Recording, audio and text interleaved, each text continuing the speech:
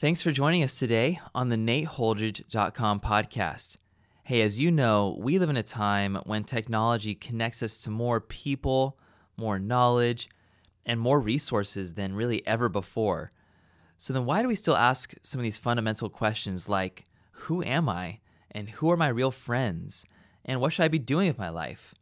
Well, perhaps it's because we oftentimes look in the wrong places for the answers to these questions. So today in this conversation, Pastor Nate's going to look at the book of Matthew, chapter 6, and kind of talk to us about how Jesus answers these questions. So again, thanks for tuning into the episode today. We hope you enjoy it.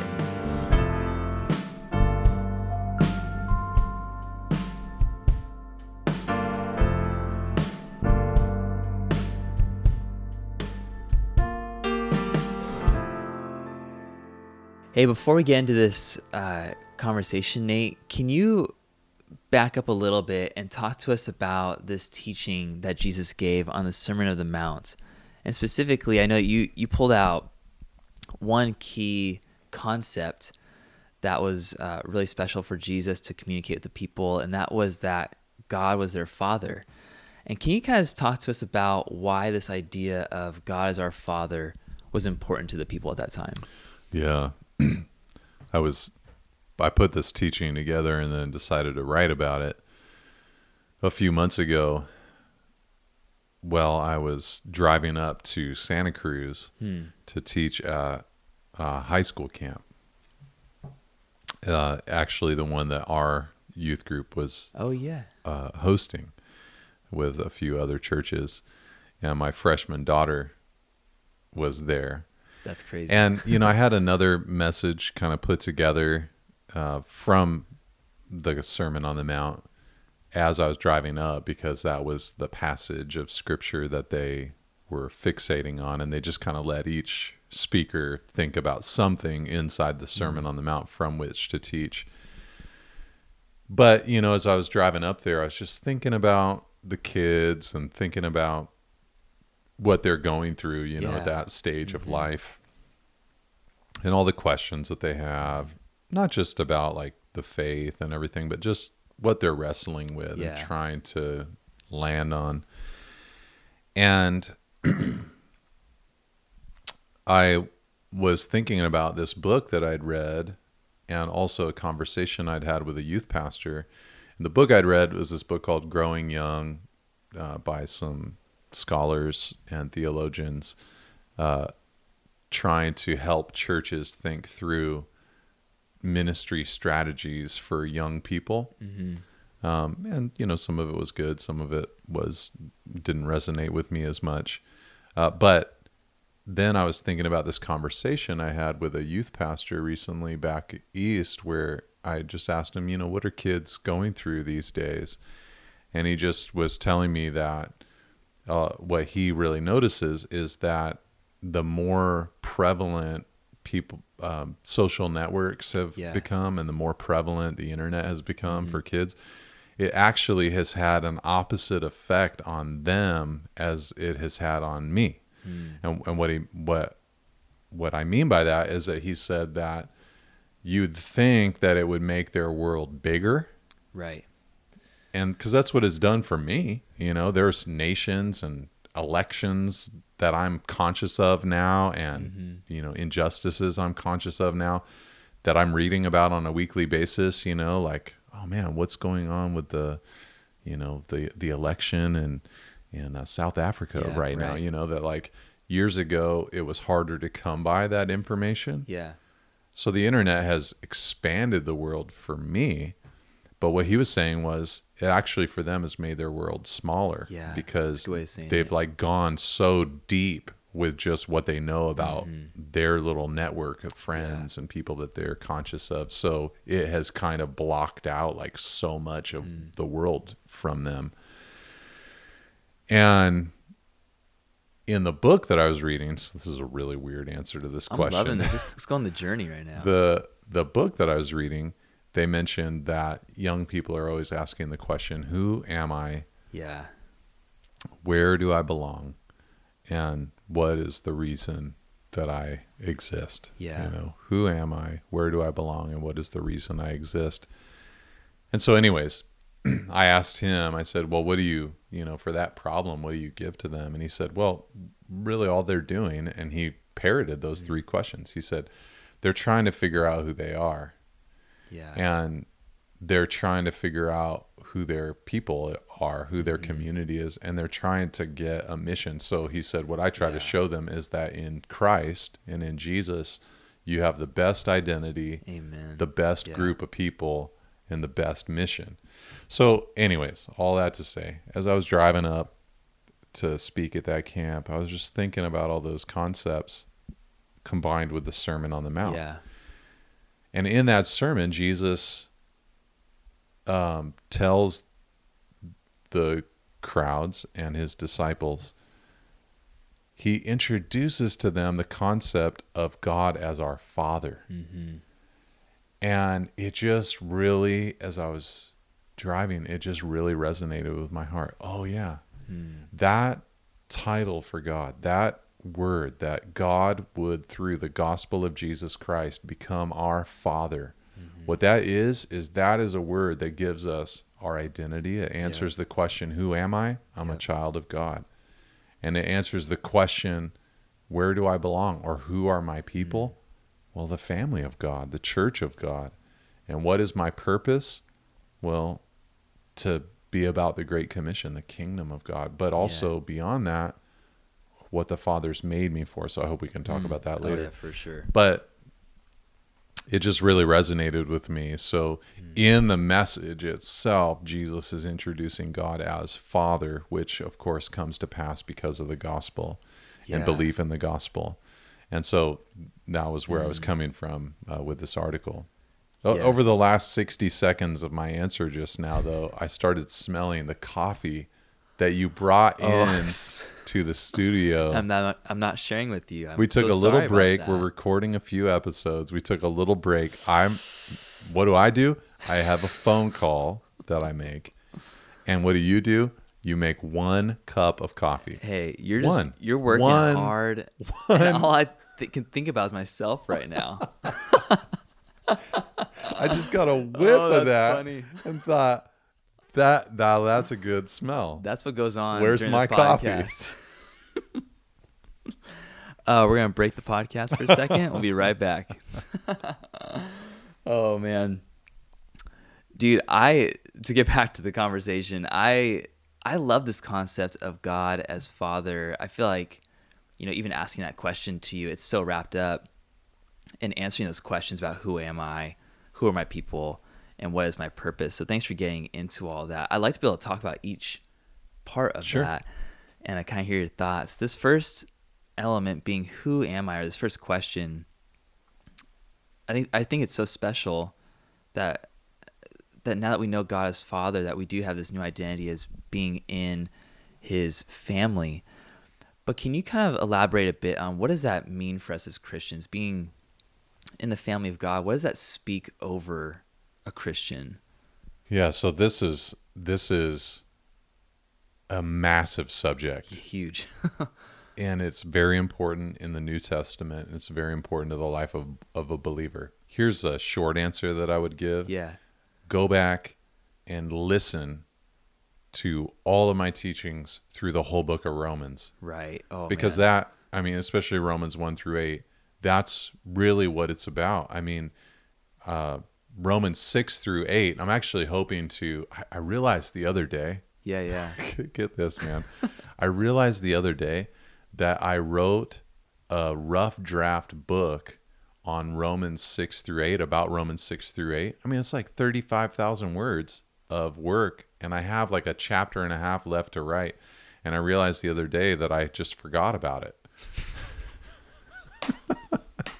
You're the only person who could forget about a book that you're writing with all this different writing going on. I decided is I thought, I don't know if I'm going to really do anything with that, like for sure, whether I'll try to get it, self-published or full-on published. But I'm going to release those chapters in blog form. Yeah. They'll be like the most ridiculously long blog posts ever. There'll be like 4,000 Chapters. words, you know, Yeah. for each one. But I'm like, I gotta, get that out there. Yeah. But just like thinking about Romans 6-8, man, I mean, like Yeah. Romans 6, the identity that we have in Christ is just insane. Yeah. The whole question of Romans 6, it starts out with, should we sin so that grace can abound? Like if the gospel is what it is and grace abounds where sin was present, Right. so should we just sin more? Should we just, have all this license and just do whatever our flesh demands of us? Should we do that? And the answer that Paul gives is so fascinating. He doesn't say, I mean, I've been prone to say it this way, and Paul doesn't say this. I've been prone to say, no, you think about the cross and what Jesus has done for you, and you would say, like, if that's what it cost for him to do that for me, then I wouldn't want to take sin lightly. Right. And that is a biblical answer, but Paul's answer in Romans 6 is, wait, what? No, how could we who died to sin live any longer in it? Wow. His whole case that he then unpacks is that when Jesus died, we died with him. When Jesus was buried, we were buried with him. And when Jesus rose from the dead, we rose with him so that we might now in the flesh, in these bodies, experience newness of life. That just as Jesus has been raised and is seated at the right hand of God, therefore he is as alive to God as you could ever be. Right. And in eternity, in sinless perfection, he is as far and as dead to sin as you could possibly be. Paul said, so we should consider ourselves, just like Jesus is, dead to sin and alive to God. That's my identity. That's who I am. I am dead to sin and I'm alive to God. That is who positionally I am in Christ and what I can experience, in the here and now. So then he goes on to say, so what we need to do then is we need to put to death the sin that is trying to get dominion of our bodies. That's a good way of saying it. There's this throne. Sin wants to be on the throne of our hearts. And so because we are who we are in Christ, we need to make sure we defend these bodies of ours and that we don't give ourselves to those sinful passions, over time. And he talked about it as a struggle. It's a battle, and all that. But then for that battle, he talks about how Jesus, by the power of the Spirit, the law, he calls it the law of the Spirit in Romans 8, that there's just like the law of gravity is keeping us in our chairs right now, pulling us down to earth or pushing us down to earth. What is it? Is it pulling us down to earth or pushing us down to earth? This isn't the science podcast. But in the same kind of way, the law of the Spirit is bringing all true believers closer and closer into the sanctification that the Spirit has for us, using together our sonship in Christ, all the events of our lives, working all things together for good to those who love him and are called according to his purpose. So like our identity in Christ, to just by knowing he's my father, I'm his child, it's a huge thing. And the more that we understand who we are in him and what we have in him, it's not just like this mental mind game kind of thing that we go through. It helps me understand, like, I am radically, fundamentally different and changed from what I used to be. Regeneration and being born again is a massive experience in a person's life. And though we might not feel all those things initially, thus the reason for even having to write the book of Romans, so that we could understand what has transpired, though I might not feel those things, that doesn't mean that it's not true. It's what has happened. So when, going back to that question, should I sin more so that grace could abound? Well, the answer to that question is, I am so fundamentally different from what I used to be. I'm so fundamentally changed. Even if I'm not feeling that and I'm like, I do want to sin. I do want to get into the stuff that I know I shouldn't get into. I do want it, but to go back and realize, but I am fundamentally different than I used to be. I have been raised with Jesus. I have to consider myself dead to sin and alive to God. Man, a whole different lifestyle, whole different worldview now. Just Big time. Crazy. Man, let's keep moving on. So the second question you ask is, who are my people? And I just wanted to ask it just like this, like who are our people and who is our family and how do we relate to these people? Yeah, I love these questions, who am I? Yeah. The Father has given me an identity, and where are my people, or who are my people? Yeah, where and who That's are just so huge, and I mean, the title of the article is 3 questions that humans ask. And this is so common, this is even the person who feels so strongly that they are original and independent. We are all looking for our tribe. Absolutely. We are all looking for our people. And, the truth of the matter is that this has a lot to do with all of the division that exists on earth today, because people feel who their people are so strongly, whether it's their politics, their view of human sexuality, their gender, their race. There's all these things that people will look at and say, those are my people, my profession, my career, whatever. And to be able to come to this reality, where, I mean, we just live in this time where back when the gospel first was rolled out at the cross of Christ, there was this wall of hostility. Ephesians chapter 3 talks about it, where the Gentiles, in coming to the Temple Mount, they would see this sign that said, any Gentile who goes further than this sign does so at their own peril, at the threat of death. It was a wall of hostility. It was a wall of division.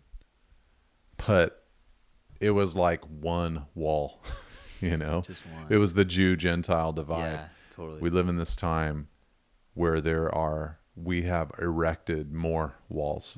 We have erected more lines of division.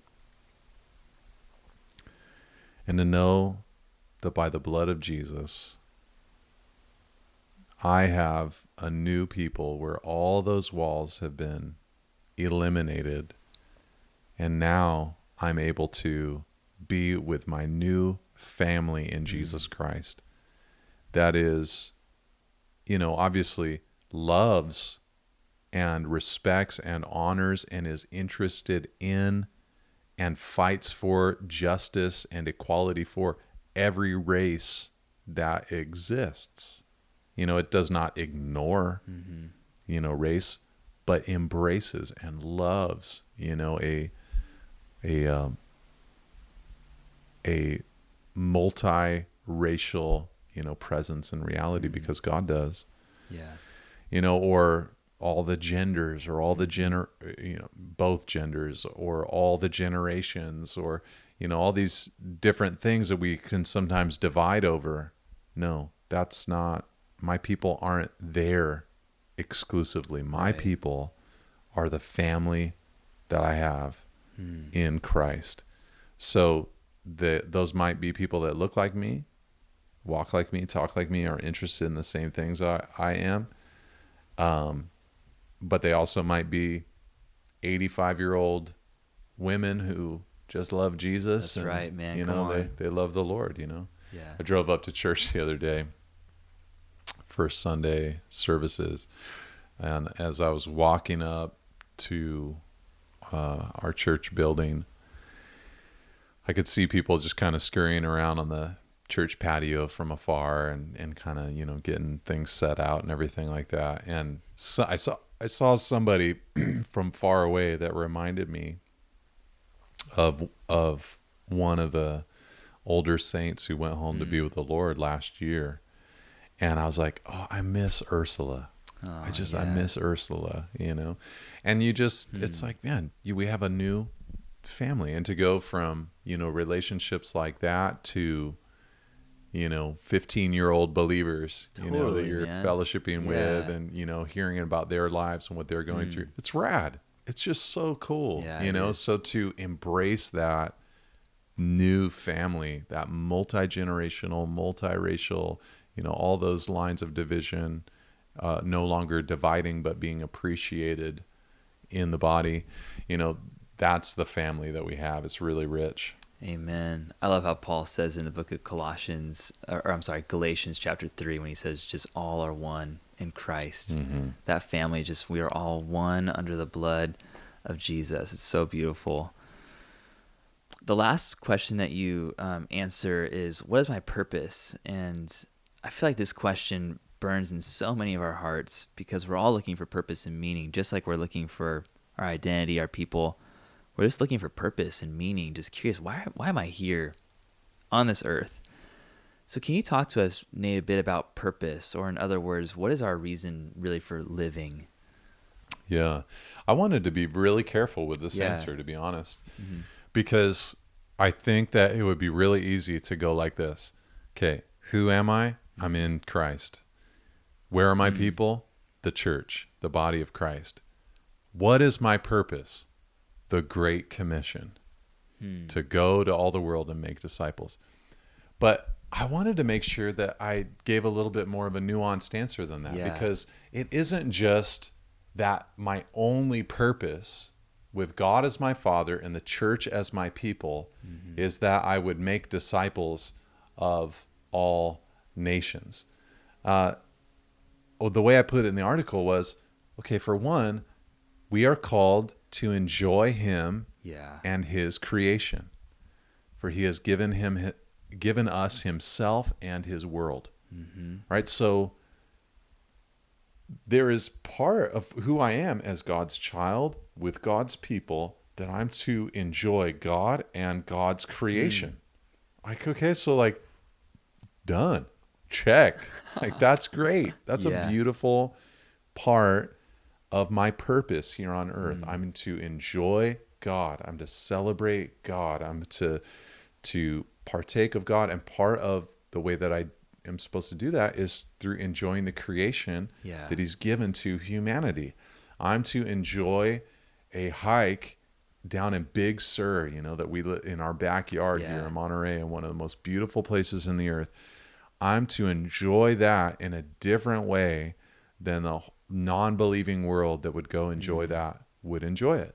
I'm to enjoy it as an act of worship. Like, God, thank you. You have done this. This is beautiful. I am enjoying this experience, right? So the food that I eat, the exercise that I get, the body that I have, I'm to enjoy these things because in light of who the Lord is. And then secondly, my purpose, I'm called to, I said it this way, we are called to excel in what we do, whether work or play or family and friendships. So there is a sense in which believers are called to just do well in life. We're called to be model citizens. We're called to excel in our work. We're called to be good stewards of everything that God has entrusted into our care. So if you're lazy on the job and have a bad reputation there, yet on the side you're meeting with a dude and making a disciple, you're not really making a disciple. You need to actually model the very thing that you're preaching and that you're trying to bring somebody into. That's good. So, we're called to excel in everything that we do. So whether that's school or, family or whatever, that is to be a growing thing, in our lives. So that's part of our purpose and mission.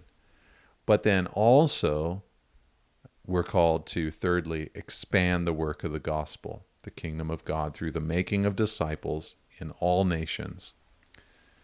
So, of course, and this is huge, there is this kingdom that we're part of. We pray, your kingdom come, your will be done on earth as it is in heaven.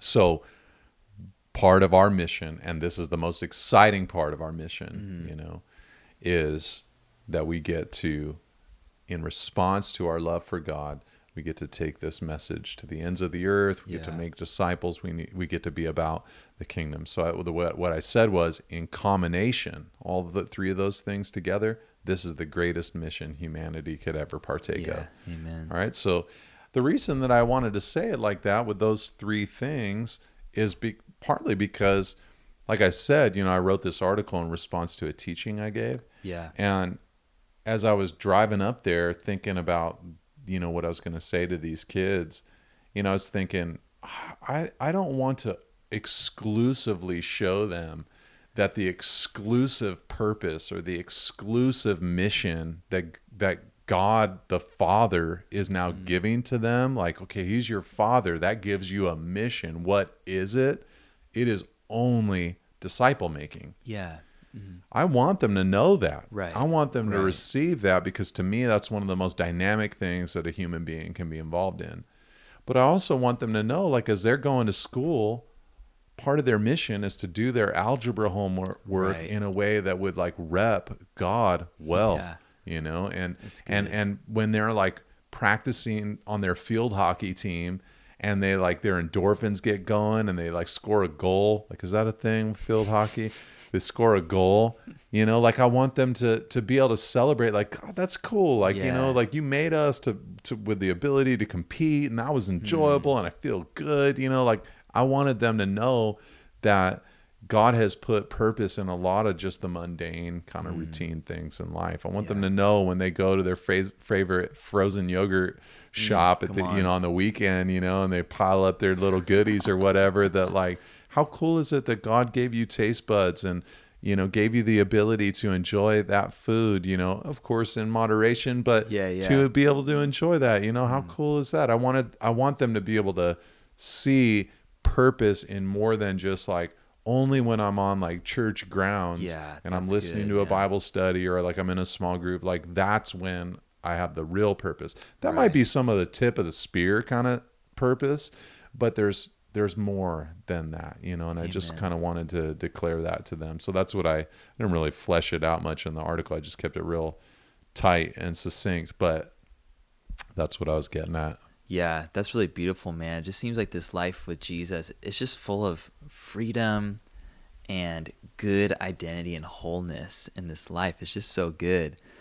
For somebody, Nate, who's maybe hearing this podcast right now and hasn't really viewed their identity or their people or their purpose in this kind of way, but are excited about it and want to learn more about it, what would you recommend for them as they're just developing and growing as a Christian, just exploring their identity and who their people are, what their purpose is? Yeah. Oh, man. The Pauline epistles, especially Ephesians, Colossians, and Romans, I think will be huge for you in discovering, so not only reading them, make sure that you read them, set your heart upon them, meditate on the phrases, the words, the sentences that are found inside of those letters. But then listen to trusted teachers communicating about those passages, and listen to trusted teachers from, I don't want to say across like necessarily theological persuasions, because obviously there's people who are untrustworthy that, shouldn't be handling books like Ephesians or Colossians or Romans, but there is a safe zone, theologically, that's nice to hear people from. But I think also, like, I know I've benefited hearing some of those identity-based Pauline messages taught from people who don't look like me. Oh, yeah. And have the same backgrounds and experiences that I have, because to hear, for instance, like somebody from an Asian continent or country, speaking about Ephesians, it's just different than what like I'm bringing to Ephesians. So, kind of like getting a hold of a few different types of people teaching those passages can be really beneficial. But, the main thing is throw yourself into, those truths in those passages in whatever way you can. And I think that will be, really helpful to you. I know Tim Keller, he's got some good books that he's written on those. I think all three of those books of the Bible, if I'm not mistaken. At least I think it's Romans 1 through 8 he did. Yeah. And then I think he's got an Ephesians. I'm not sure about Colossians, but I wouldn't be surprised if he did. Those would be great. I'm releasing right now on my blog on each Thursday a chapter of a book on Ephesians. So they're just real small chapters. It'll be like 60 chapters when it's all over with. So if you go to nateholdridge.com/united for unity posts with a dash in between each word, you'd be able to see all of them listed out, and I'll kind of bring you verse by verse through the book of Ephesians that way. Good. But yeah, there's just, I think it's great to dig into those kinds of passages because they're, deal with God as Father.